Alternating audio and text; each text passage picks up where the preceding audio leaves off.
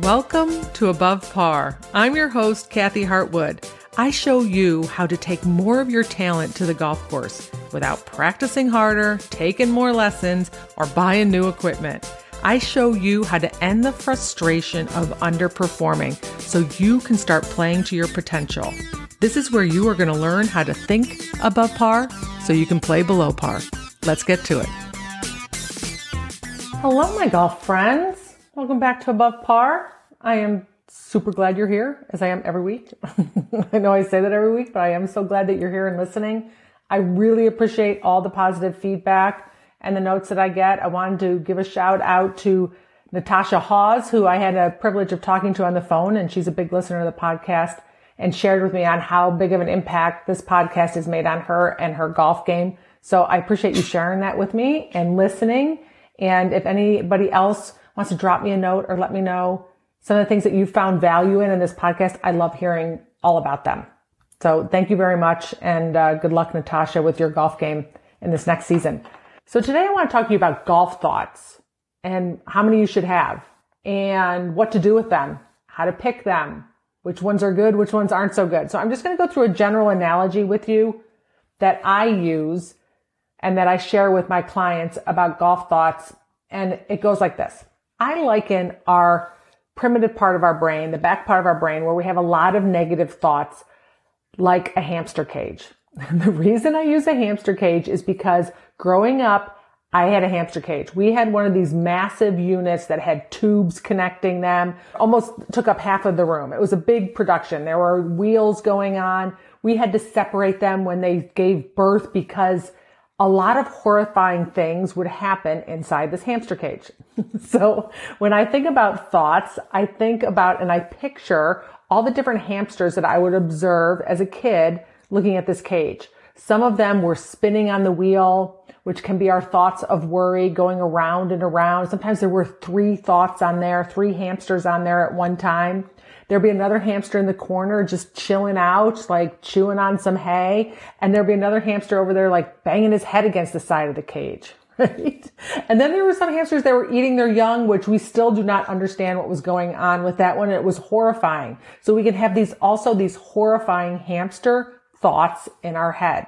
Then I would wake up the next morning. I'd go look at the hamsters and they're all sleeping. They all looked so peaceful and so happy. But yet as a young child, I would poke the cage. I would shake the cage and I'd wake up all these hamsters and they'd start running all over the place, doing all these crazy things.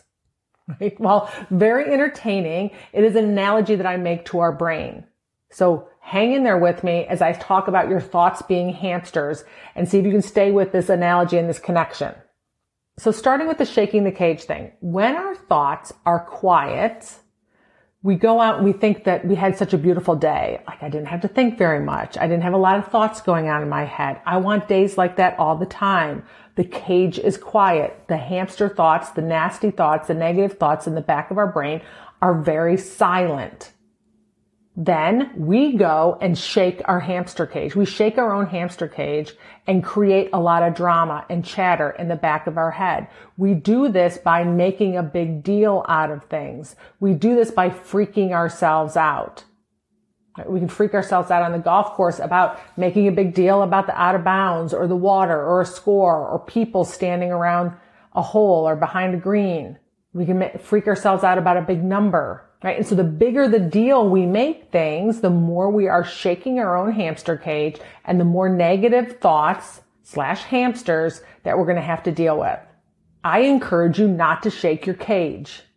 Let's not freak ourselves out because our brain is designed to create a lot of negative thinking. It wants you to go home into the cave, stay safe, watch Netflix, eat bonbons and cookies all day. That's all your brain wants you to do. It's designed that way.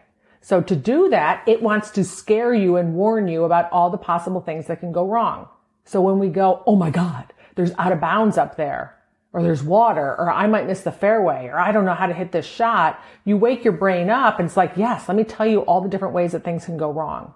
So we want to resist and limit the amount of times that we shake our own hamster cage and wake up all the negative thoughts. Now we have a lot of negotiating to do with our brain. There's much more work in there. We have to hear more negative thinking.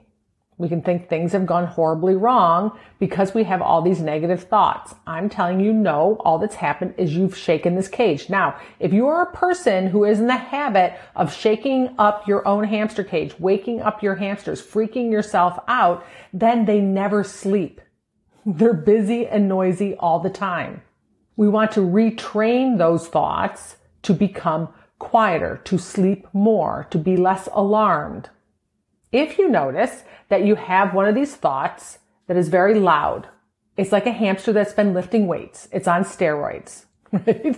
And it has a megaphone and it's very loud in your head. You want to starve that hamster. Right? You want to keep taking the microphone away from it. You want to take the food away from it. You do not want to feed that hamster thought. Now, if you notice a thought in there that you like, that is a useful thought and that serves you, you want to feed it. You want to give it the microphone instead. Examples of this would be if you hear this very loud thought in your head about you're not very good, you suck at this game, you're never going to figure it out, you want to take that microphone away from that hamster and you want to give it to the one that's trying to say very quietly, but not louder than the other one, that you're going to figure this out. Your game is good enough. Keep going. Don't stop.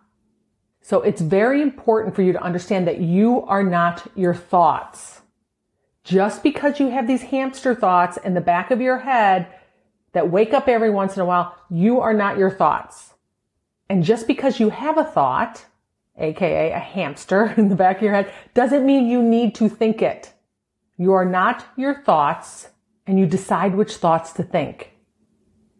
Right? So a different analogy, though I'm going to come back to the hamsters, is I was waiting for luggage at the airport, and there was the conveyor belt of all the bags going around. Of course, my bag was the last one coming out because it was the last one going in, and I already got a notice that it was going to be. So I was standing there waiting for all these bags to come out. There were tons of black bag, this god-awful blue fluorescent bag. If you own one, I think it's clever because you can find it, but it was a god-awful bag. And it just kept catching my eye. It must have went around 5 times.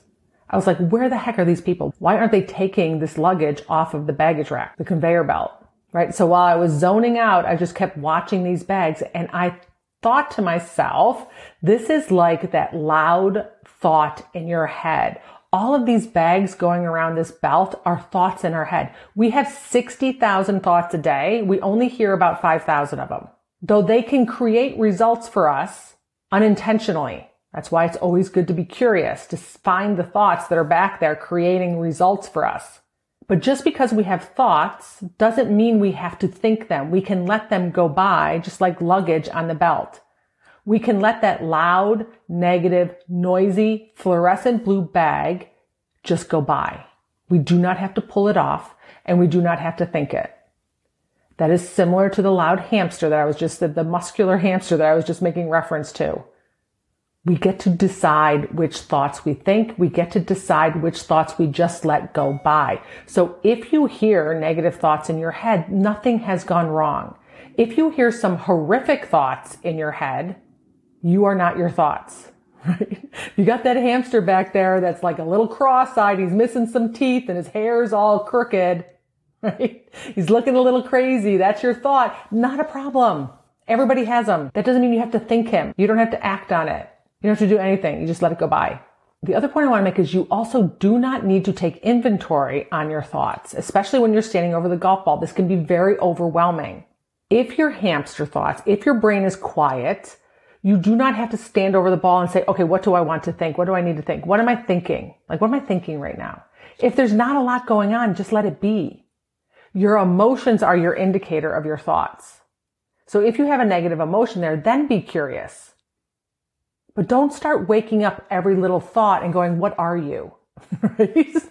like, okay, what are you? What are you? What are all these thoughts in my head? Too much, too overwhelming. When you're standing over the golf ball, if your brain is quiet, go through your routine and hit the ball. The less thoughts, the better. So we don't have to overdo it. We don't have to create more work for ourselves if it's not there. Ideally, I would tell you when you're playing golf, the less thoughts you have, the better. That means the quieter your brain is. Don't go around poking those hamsters and waking them up and seeing like, are you going to work? Are you going to work? Are you going to work? No, just go play. But if you've shaken your cage and you have all these negative thoughts going on in your brain, you want to take the microphone away from that big, muscular, loud hamster thought, and you want to give it to the one that's more useful. And that's the work, constantly changing our thoughts. I don't like that one. That one's loud. It's spending a lot of time in my head. I want to give it to something else. The discomfort comes in changing our thoughts. Our brain doesn't like to change. That hamster, that big loud voice you've given the microphone to so many times, that's why it's big and loud and pops up all the time. You've overfed it. Your work is to start starving it, taking the microphone away from it, giving it to something else. And it's stronger, so it is going to fight you and pull for the microphone. You guys are staying with my analogy. You just got to be up for that battle, that discomfort. You have to stay persistent and consistent until it shrinks, becomes quieter, and becomes smaller. And the one that you want to think that serves you and is useful and feels better is getting bigger and stronger and louder. That's the process. I am constantly starving hamsters in my brain all the time. And I'm giving them to other more useful thoughts that I want to think that are going to create different results for me. And when that hamster thought comes up and I hear it, nothing has gone wrong. Doesn't mean I've gone backwards. Doesn't mean I'm doing things wrong. It's just still there. So to put this all together, we are going to have a lot of negative thoughts when we shake our own hamster cage, when we wake up the negative thoughts in our head and we put our primitive brain to work to try and keep us safe. If we consistently shake our own hamster cage, we set our hair on fire, we get very alarmed by things, then those hamsters, those negative thoughts are very big and heavy and fat and muscular in our brain. They're just noisy. We want to quiet them down by not waking up our own cage. So when they're sleeping, those are our green light days. Things are nice and easy and quiet and smooth. Don't unintentionally wake them up. Don't look for opportunities to wake them up. Golf in itself is going to give you plenty of opportunities. If you notice a thought that you keep repeating all the time, maybe that's on that hamster wheel going around in your head. That's usually a worry thought. Or if you notice one that's very loud, nothing has gone wrong. Just decide you're going to keep taking the microphone away from it. You're going to start starving that hamster thought. You're going to start feeding a different hamster thought. And you're going to stay consistent and persistent with it. Just because you take a peek inside your hamster cage and you notice some really god-awful hamsters in there, nothing has gone wrong. You are not your thoughts. You are the thinker of your thoughts. Decide which thoughts you want to think on purpose. Think of it like being in a bus. And we want to think with the front part of our brain, our prefrontal cortex. This is where we make good decisions and we think clearly. We want that part of us behind the wheel, driving the bus, deciding where we want to go, deciding what we want to create in our lives. All the hamsters are in the back of the bus. We're driving along, they're sleeping, we hit a bump, a pothole, we wake them up, and they come in and try and take the wheel. We will not like where that bus goes if we let them take the wheel. Most of us go through life letting hamster thoughts take the wheel. Like, I'm crappy, I'm never going to be good enough, I should just quit. We let them take the wheel. Your job is to swat them to the back of the bus constantly. And unfortunately, it is a job that we have to do every day because of the negative bias of our brain. And if you're onto it, then it's no big deal. Oh, there comes this crappy hamster thought that is not useful, doesn't serve me. I'm not going to think it. Back of the bus. Back of the bus. Some days you got to sweat those hamsters to the back of the bus more than other days. That's part of it. Other days, the bus ride is very smooth and we go quickly towards our goals and the things that we want to create. Other times we're hitting lots of potholes and it's just a little bit more work. Nothing has gone wrong, my friends. All right. That's my analogy about hamster cages. Do not get your children any hamsters. They're terrifying little creatures. They got loose. Oh my gosh. They got loose in the house. My dad stepped on one. They can get flat, like underneath doors. They were everywhere. It became quite a thing. So I'm not a big fan of hamster cages. Thus I'm using the analogy for our crappy thoughts in our brain. So I hope you found that helpful. Think good thoughts. Keep your brain quiet. Don't shake your cage. Don't shake other people's cages. Not nice. All right. Have a beautiful week. If I can help you, reach out to me at kathyhartwood.com. Talk to you next Wednesday. Bye.